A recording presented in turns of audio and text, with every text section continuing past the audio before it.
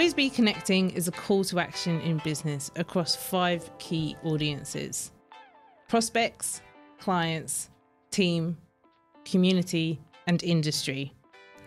Strong ties with each of these provide happiness, security, support, and a sense of purpose.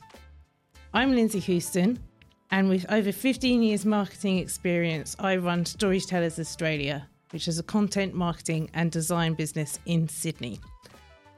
I'm really excited to start a journey meeting valuable people in business who will share their ideas of how to have healthier work life by growing a network of supporters. Our first guest is a wonderful addition to any room, positive, reassuring, and engaged. He's on record as saying he believes collaboration in the industry is stronger than comparison and competition. That mindset has meant in 7 years he has grown his mortgage broker business, Attilia Wealth, into a healthy business with a strong workbook and an engaged team. Our room is better for him, the wonderful Aaron Christie-David. Oh, thank you very much. It's very kind. How are you doing? I'm great. Thanks. How you doing? Yeah, very good. Yeah. So we met about 3 years ago. So Yeah. I've seen a lot of your growth in your business in that time. Thanks.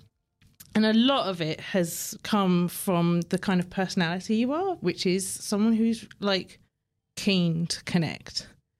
Is that something you're aware of? Yeah, I guess I am a people person. I'm extrovert by nature. I like to be around people. So I guess it comes a bit more naturally, that whole connecting nature. I don't do small talk in that sense. Like I want to know everyone's story. So how did you get here? And tell me about yourself.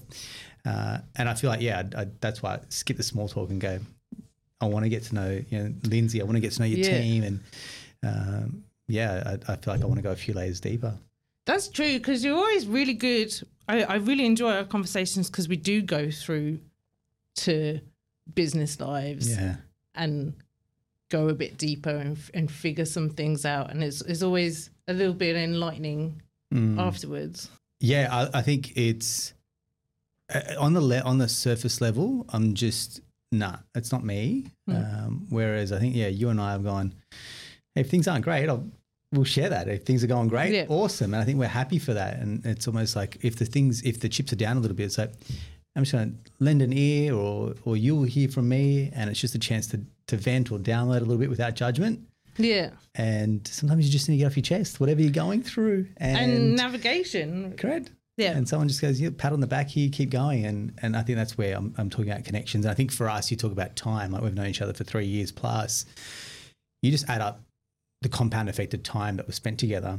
Me coming in here, for example, you just naturally, you create a friendship and a bond. And I think I always speak about friendships that we have, like that 50-hour rule. I've got some really good mates that, we've broken the 100-hour rule. It's like at that point, it's, if we need to bury a dead body, it's like, you just tell me where, because we're like that. And whereas those friendships that you're not spending enough time, you're not investing the time, it will just sit in that early phase where you just high buys and you're not really going deep. And it's weird how some relationships can dissolve with time.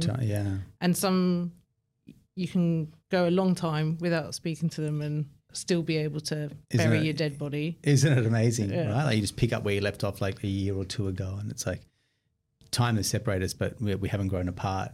They're the friendships that you keep nurturing and that you keep coming back to versus the ones that you find it really hard. It's hard work. For example, you just go, I don't think we're vibing or clicking, and that's okay. You don't have to force something that's not there either. So when I meet someone, I try and work out who they were at school. So who were you? Are you going to try and work this out? See, I would go. I don't want to judge. You try. Sports jock. Okay. Close? Sporty-ish. I was scrawny. Really? As a teenager. I was short. I didn't get my growth spurt till probably about year 11 or 12. Okay. So look, I was sporty but wiry. Yeah. And I think, that's when I kind of got to that stage, I was like, no, I need to hit the gym. So that was one thing. Naughty is a big one that comes up. So the report card was like, has potential but easily distracted and distracting to others. Yeah. Short attention span is probably one that I'd say. I was a square peg in a round hole in school. I got bored quite easily, and I did go to a decent selective school, but I just played up. I was just naughty, and I feel like if I had a child like me, and my parents obviously did the best that they could, tutoring, extracurricular, whatever they could throw it at me and my brothers, my brothers and I. Yeah. They were more studious, I would say, whereas I felt I had the street smarts. So I probably would have thrived in, say, like a Montessori style high school, where it's like, seek out what you want to do that, finish the task, and then move on to what you want to do, or start something and don't finish it if you like, and just do whatever you want. So a bit more freestyle versus when I got told to do something, forced to do it, I'd be like, no, I'm not going to. Do you think that's an entrepreneurial problem with authority? Trait? Problem with authority, definite.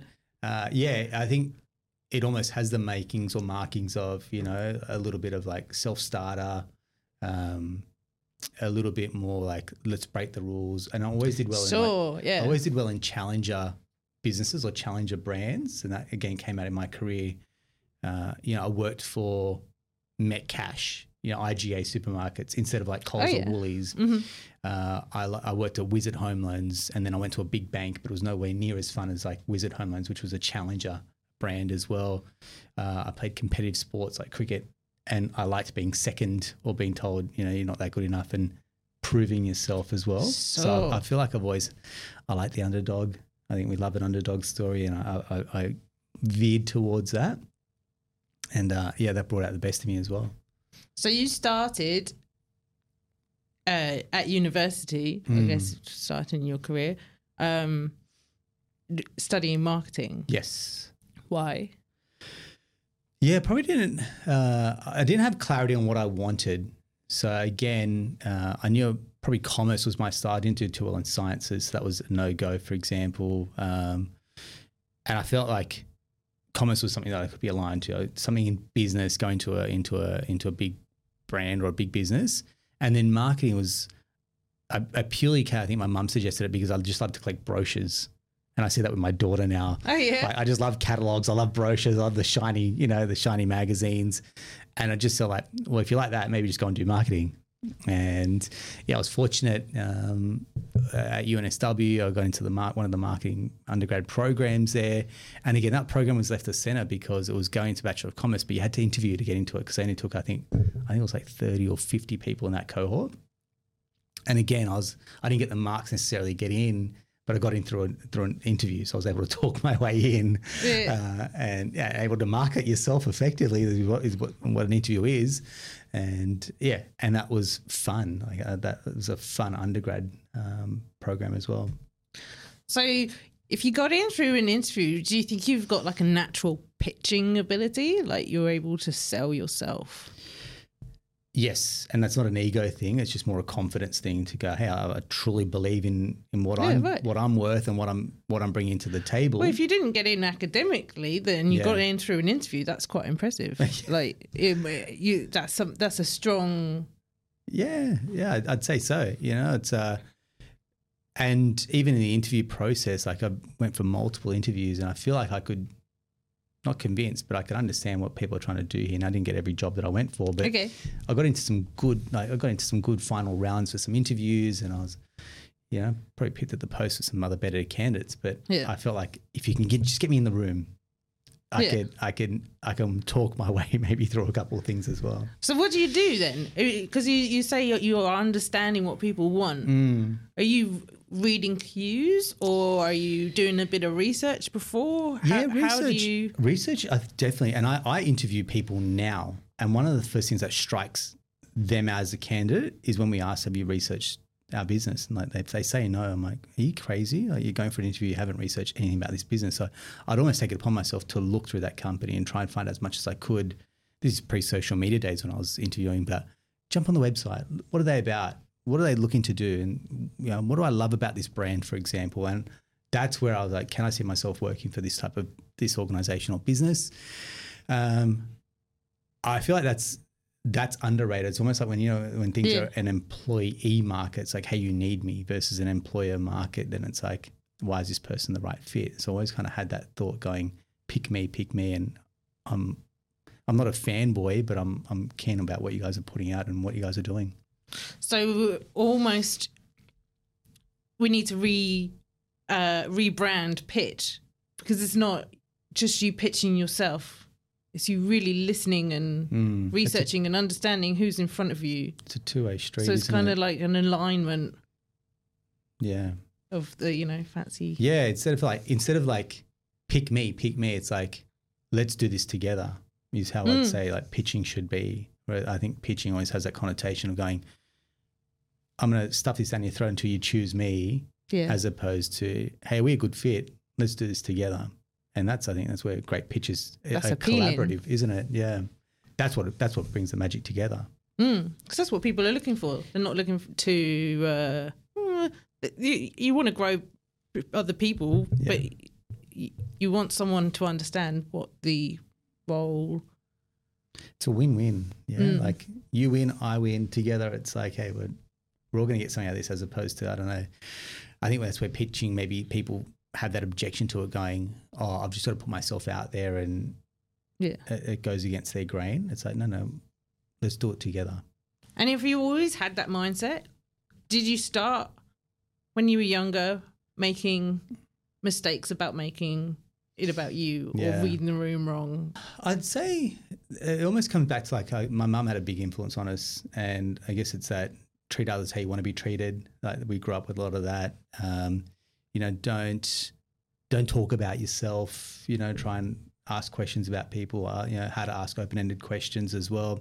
So they were the smaller cues. And my mum always had us in social stuff, whether we had adults around at home, you just don't go off and watch TV, you sit with adults. So I think we got comfortable in that type of environment as well. The phone rings at home. So go and answer the phone and take a message and be confident. So we didn't have that fear around communication.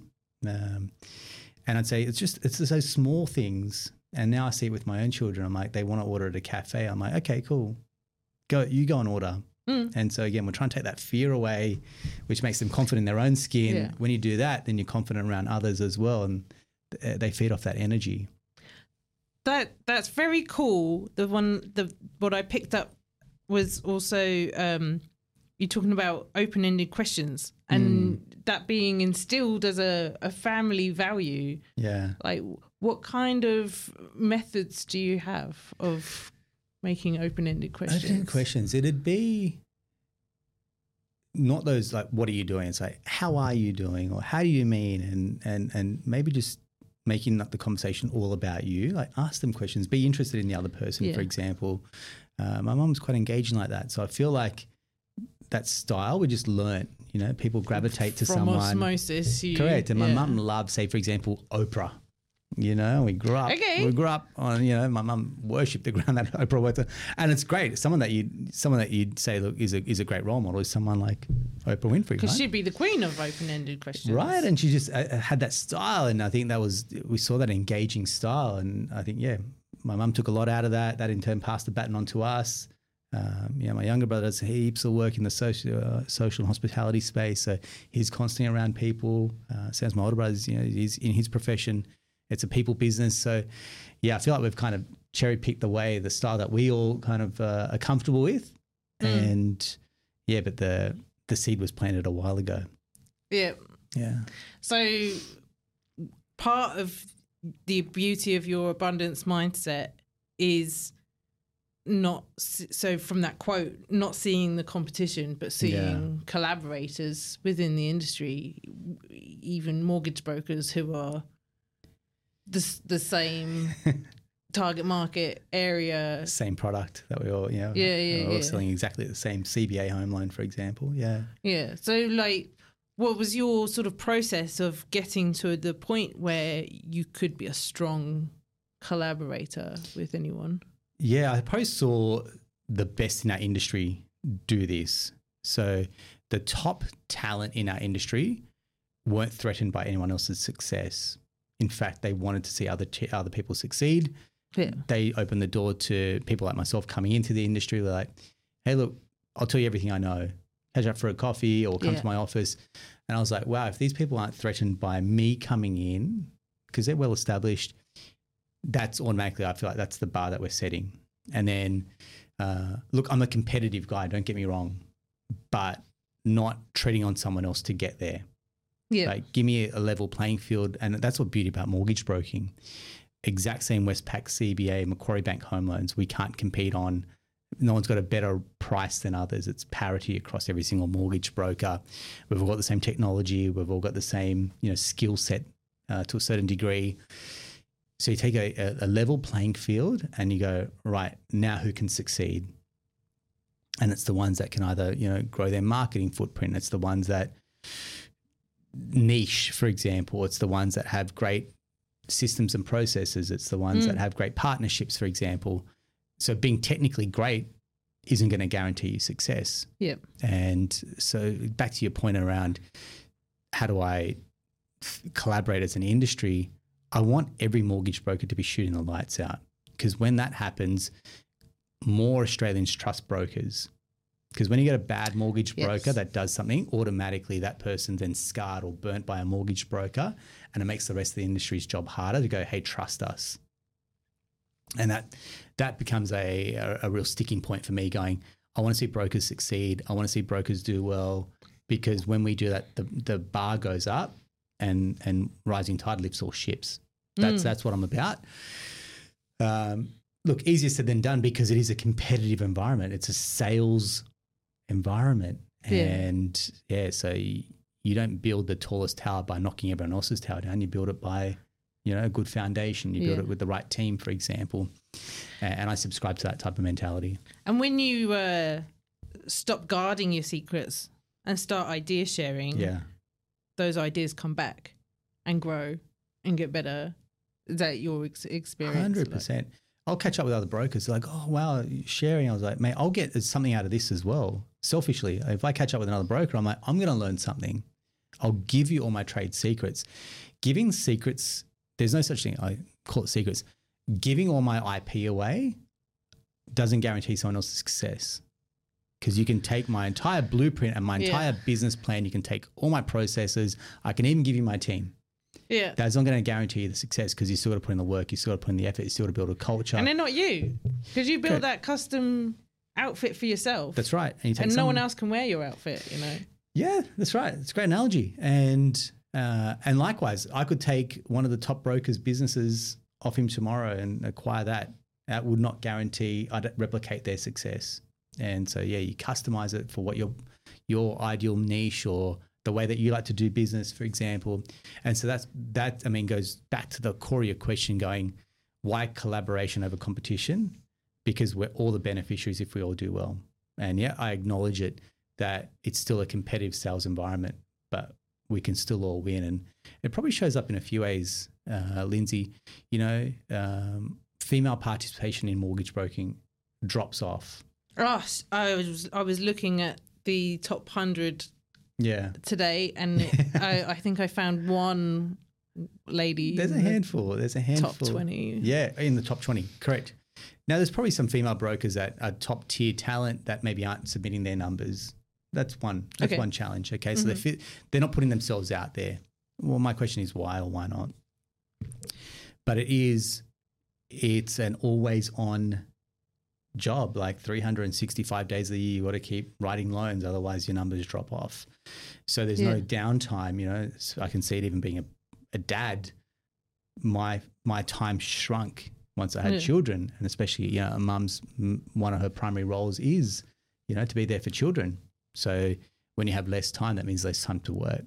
And it's cool that you recognise that diversity and inclusion is not just for your team, but for your industry. Absolutely. And if you support that, which is above you, then, like you said, the stronger the industry is, the more people trust. And look at the landscape of Australians. You've got so many different communities. You've got migrants, you've got high net worth, you've got low socioeconomic, you've got different genders, you've got orientation. I can only speak to a certain subset that will connect with me. You need brokers that are as diverse as our community to connect with different communities as well, and different niches. So that's what I'm about. So we need an industry that reflects the Australian borrowers, which is why, the old bank manager of old, don't want to be rude, but male pale stale is what gets thrown around, right? So that era of bank managers gone, replaced through, technology, replaced through better styles of communicating, selling, connecting with people. Because ideas are better ideas when different perspectives are heard, brought to the table. So that's where the stale correct comes in. Correct. They'll say no to everything. I'm like, let's try saying yes to everything and then try and figure it out as well. Have a yes day. I love the idea of these essays. I tried it the other day, but I said it a few times, like, why don't we just say yes to everything for the day and see how we go? Yeah. And it's almost like when you stop resisting things, your life just gets easier. Yeah, true. You're just like, yep, let's do it. Yep, let's do it. And it actually felt a bit fun, just instead of going the killjoy, going, no, we can't do that. We haven't got enough time. Like, stop it. We'll just not do something else. And yeah. Maybe there's a marketing initiative for you there. Next time we've got a bank. Yeah, great. Just meeting. Yes. Yeah.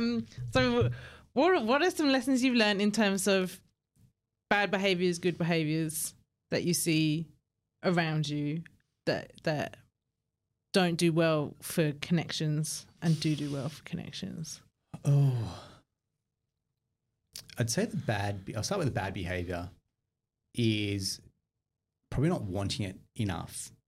And I'll give you the context here. So you mentioned about top 100 brokers, for example, and I'll get people that will connect with me and say, hey, how did you do it? I want to get there, for example. I aspire to do that. I'm like, okay, cool. I've achieved it in my lifetime. I'll give you everything you know. And then I'll tell them all the information of how I've done it and how I've built it, which is not too dissimilar to my other colleagues or peers. And I'll ask them later, how's it going? And they haven't implemented anything. It's like, I haven't got around to it. I was like, then why'd you ask? Yeah. And if you weren't ready. If you weren't willing to put in the work and you're not willing to give something up, and you look at that, and again, I'll just call on that example because it's a fairly good reference point. Top 100 real estate agents or mortgage brokers or financial planners in services, they've had to give up something, whether it's time at home, whether it's time on the weekends, whether it's, doubling down on the energy they spend in the office and saying no to social things, or reinvesting back into their business for growth. That means that the money's not being spent to buy a fancy new car, for example. Like, how bad do you want it? Yeah. And that's to me the big point for me when I see it not done well. I'm like, you're talking a lot, and people go to a lot of professional development days, or they go to conferences, for example, warming a chair. You spend a lot of money doing. Spend a lot of time, and I'm like, you've got all these ideas, but what have you done with it? And we know the magic happens like the next 24 to 48 hours after going to a conference or to an event, for example, where you go and execute violently. And I'll ask them, have you done it? What have you done from the conference? It's like, nothing. I'm like, well, if you're not going to do it, then you'll never do it. Yes. Yeah. So that's one way to answer the question. What do I see about what's done very well? I'd say is accountability. So when you say you're going to do it, we can negotiate with ourselves, but we negotiate with someone else. Well, they're the same thing opposite, really, aren't they? Isn't accountability it? and then not getting things done, and it's a service to yourself, your vision, and everyone around you. I often say it's almost self-loathing or self-disrespect at that time, because if I ask them you haven't done it, my level of respect for someone goes down a tad. When you know you should have done it and you haven't done it and you've compromised for yourself, your own self-value drops down a little bit, going, I know I should have done it. I haven't done it. And again, it's that inner chatter, for example, that's just eroding at you. Sure. Whereas if you say, hey, look, I'm going to go to the gym tomorrow and I'm going to eat healthy tomorrow, and you do it, it goes up a gear. The dopamine goes up, for example, cortisol goes down. And then you got that momentum, like day one starts tomorrow, and then day two, I'm going to keep the same patterns, versus a couple of days you start and then it drops off a little bit and it's like, now you got to start again. Well, they say if you're not actively climbing up the greasy pole, you're going to slide down it. Yeah. I think there's an analogy of if you're standing still on an escalator going down, Yeah. then you're going to be behind where you started from not putting in that effort to get there. Yeah, it goes for every part of life. It goes for financial. It goes for relationships. It goes for health. It cuts across so many different that analogy. If you're just standing still and expecting things to change, then nothing will change. And it can sound harsh, but that's the only way that people move forward is they're making progress. They're making changes in their own life because they want that bad enough. The pain's not there if they're not willing to change. And I think we probably see that time and time again. We probably see it in our own lives where we go like, that's it. I'm not tolerating that anymore. And then you do something about it. So let's talk about your team because you've got a great team. Hey, I'm biased, but they're great. Like, so no one starts a great leader. I'm reminded at my child's school, they're telling us that when they're young, they're not very good at relationships. So it's something that they have to learn about all the elements of a relationship. And it's the same when you become a leader. You're going to fumble a bit at the beginning, have those sort of metaphorical boyfriend or girlfriends that didn't quite work out at the beginning, but then you get better at it and you understand it better and you're more respectful. What's your sort of journey over the last 7 years of managing people? Did you begin with a certain level of micromanagement? Did you have sort of those times of self-awareness that led you to this point? Look, I'll only know what I know from our industry, but I need to micromanage because the details mattered. When you're getting a loan approved, for example, when someone's looking to buy a property, the details count. So to be hands off and to delegate, for example, let people fail forward, sounds great in theory, not in practice though. And so for me, I had to have a level of micromanagement to know that I could trust people, and once people earned that level of trust or they showed the diligence, then I could ease off a little bit. And so once the bike is rolling down the road, you take the training wheels off, and away you go. And look, not to say that mistakes will always happen, and we're 7.5 years into our business, and they will still continue to happen because we're human. There's no perfect process, for example. Now I think the difference is I'm very much more forgiving if a mistake happens. And I also believe that if you just tell me earlier before it gets too much of a problem, we can put out a small fire. We can't put down, we can't extinguish a major fire. But that is as well a point that you have to be a person who has their door open, that they can feel they can walk up and go, "Oh, Aaron, I really just messed up." Like that's a brave thing to do in some circumstances, but like you have to create that environment. Again, it goes two-way, right? So I need to create the environment, team need to respond to that as well. So then we have this culture, and the culture then when you're talking about building it, there's two words that we will use. There's ownership and accountability. Take ownership. So if you're going to do what you said you're going to do, then absolutely do it. And if it's not done, why not? And so there's got to be some frameworks around. There's got to be repercussions, for example. And the ultimate repercussion is a client will just leave us, right? They're not getting the service they want. We didn't own it. They'll move on. And that's the ultimate feedback loop. So I'm like, if they tell us nice and early things aren't going great, perfect. We've got the opportunity to kind of turn the tide on that. So we want the same thing with our clients going, tell us if we're not hitting the spot here. And again, we can't get mad at the client for telling us. I'm like, we asked, the gift is feedback. So that's one. When we talk about accountability, I feel like they just work hand in hand because we're accountable to our team. And I always use sporting team analogies. It's like, if I keep passing you the ball and you keep dropping the ball, eventually we're going to stop passing you the ball. And so we're only as good as a weak link in a sports team, right? So the way that we show up everyone knows their role, everyone knows what they need to do, everyone knows what, performance-wise, what we're looking to achieve here. We're looking at the scoreboard regularly as well. And so ownership and accountability just become these core parts of the business and the culture going, that's what's expected of us. I've got to live and breathe it because it's got to come from all parts of the business, but we can't do what we do without each other. And there's no room for ego in that sense going, I can't do what that person does. They can't do what I do, for example. And so it's a match made in heaven going, hey, we're the sum of our parts. So what are the little levels of repercussions? Because I can't imagine you getting out the bat or or getting too angry. I've made mistakes as a supplier to you before and seen forgiveness and understanding. So how do you put in repercussions? Look, it's not that we're different, but the dynamic was when we started this business, it was Bernadette, my wife, her brother Damien. And so that almost between the three of us, there was this level of unfilteredness, which is we could speak to each other in a way that we may not speak to frank as hell an employee.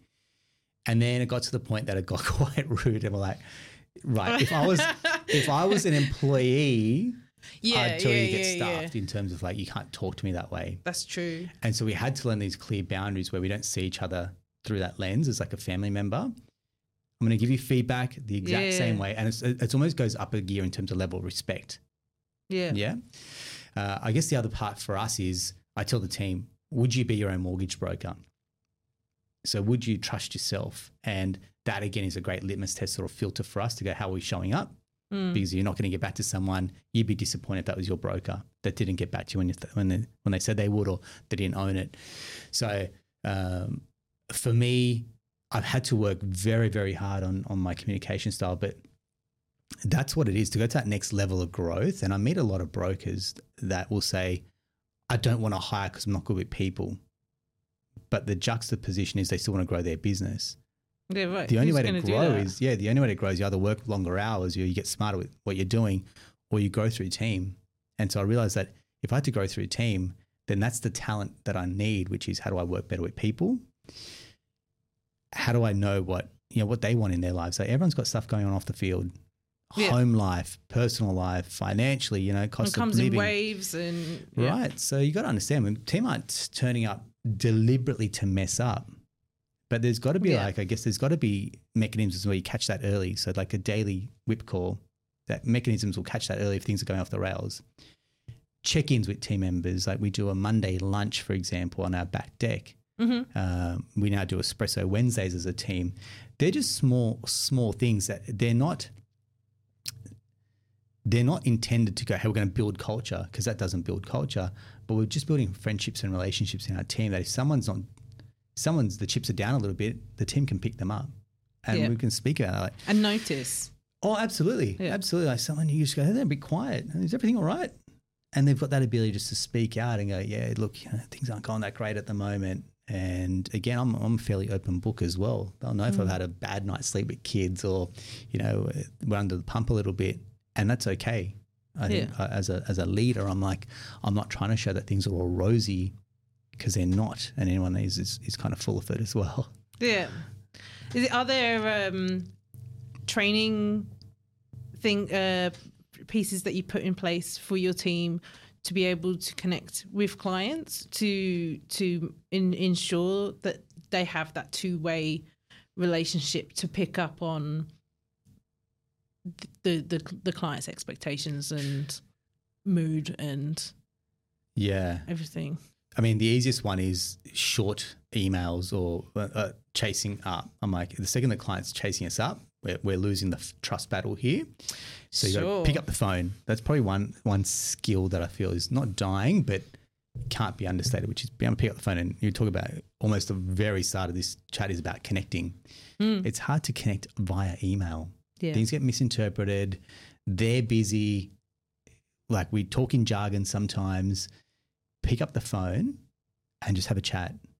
And I'm so surprised at how often things can be resolved instead of emails going back and forth. And nice to hear from someone. Oh, it's a staring at your rare, computer all correct. day. It's a rare it's a rare thing to get a phone call these days. I mean, man, we're dealing with people's money and it's a peak stress time. No client has ever said to us, "You're calling me too often." Yeah. It's almost the other way where it's like, I don't get enough communication. So why don't we just double down on pick up your phone, calling people instead of just shooting out emails? Well, that might go into my next question, which is what's your favourite way to connect with prospects? Because I know you're a fan of coffee. Yes. Yeah. There's only so many coffees I can have though. So with prospects or prospecting, I mean, we used to do a lot of proactive outbound calls is kind of, diarize, hey, look, how are you going? Follow-ups. Not that it's not scalable, but it's almost a little bit intrusive now. It's like, hey, you guys calling me. So I like to. Yeah. And people don't answer those calls. People don't answer the calls. They're busy. And I think we now got to we're at the point where they will reach out if they want to reach out, but we've got to stay top of mind. Yeah. And so I like the opt-in mediums, which is podcasts and videos. So if you provide great information and you're feeding that out to your prospects, for example, or they can find you and it's like, hey, watch this podcast or video, listen to this interview, check out this, for example, then they will auto subscribe. They will tune in, for example, and we've got nothing to sell them. Like we can't sell a loan. You've got to buy a property. You're buying the property, not buying the loan. So we're a partnership in that sense that we've got to get you the loan to buy this home. And that's what we're trying to tell our prospects is when we follow up or when we check in and do what we, when we promise to, just know that's an attribute that you'll thank us for when it comes to buying your property or getting your loan, because we follow up with the banks. We update you. We'll own it, for example. So you'll thank us. You might think that we're hassling you. We're not. We're just doing what we said we're going to do. Yeah. Yeah. And then my final question is, who inspires you to be a good communicator? Who are some people in your business or in marketing or in the world in general? Yeah. If I'd say the world in general, I'd say someone like Tony Robbins. Mm-hmm. Yeah. We've seen Tony live. He's got this he's magnetic. He's got this, I don't know. He's not everyone's cup of tea. We resonate, and I'll say we, Bernadette and I resonate with him. He's just got such conviction, and he can be on stage for, I think we were there, he's on stage for 10 hours and he's still not tired, and we're buggered and we're in the crowd. So I think when you love what you're doing, when you enjoy it, you just want to communicate that with everyone, and that's engaging. So that's one. There's another guy that I follow quite actively in real estate called Tom Panos. I like him. He's direct. He's to the point. He calls out BS in the industry, for example. And again, he's a communicator, not to everyone's style, but he's found his tribe. Yeah. Yeah. And then I'd say back to my mum's example, Oprah. Again, has a very good engaging style. Again, very interested in other people's stories, for example, champions other people's stories. So I feel like someone like her is kind of a good, gold standard for communication. Able to shine a light on other people in a new way. Yeah, so the spotlight's not on her. The spotlight's on maybe a cause, or the spotlight's maybe on something topical, for example, or what someone's endured or gone through. And yeah, I think when we talk about, say, communication, when we talk about marketing, for example, I think there's a lot of connotation there. It's self or ego or pushing product, for example. It's like great problem solving, got a great message with some conviction. That's where I feel like great communicators kind of find their space. Yeah, beautiful. Yeah. Thank you so much for coming by to our first episode. Not at all. Hey, good luck, and thrilled to see you behind the mic. Be sure to look Atelier Wealth up and Aaron Christie-David. I'm sure he'd love to connect on LinkedIn, and we'll see you next time on Always Be Connecting.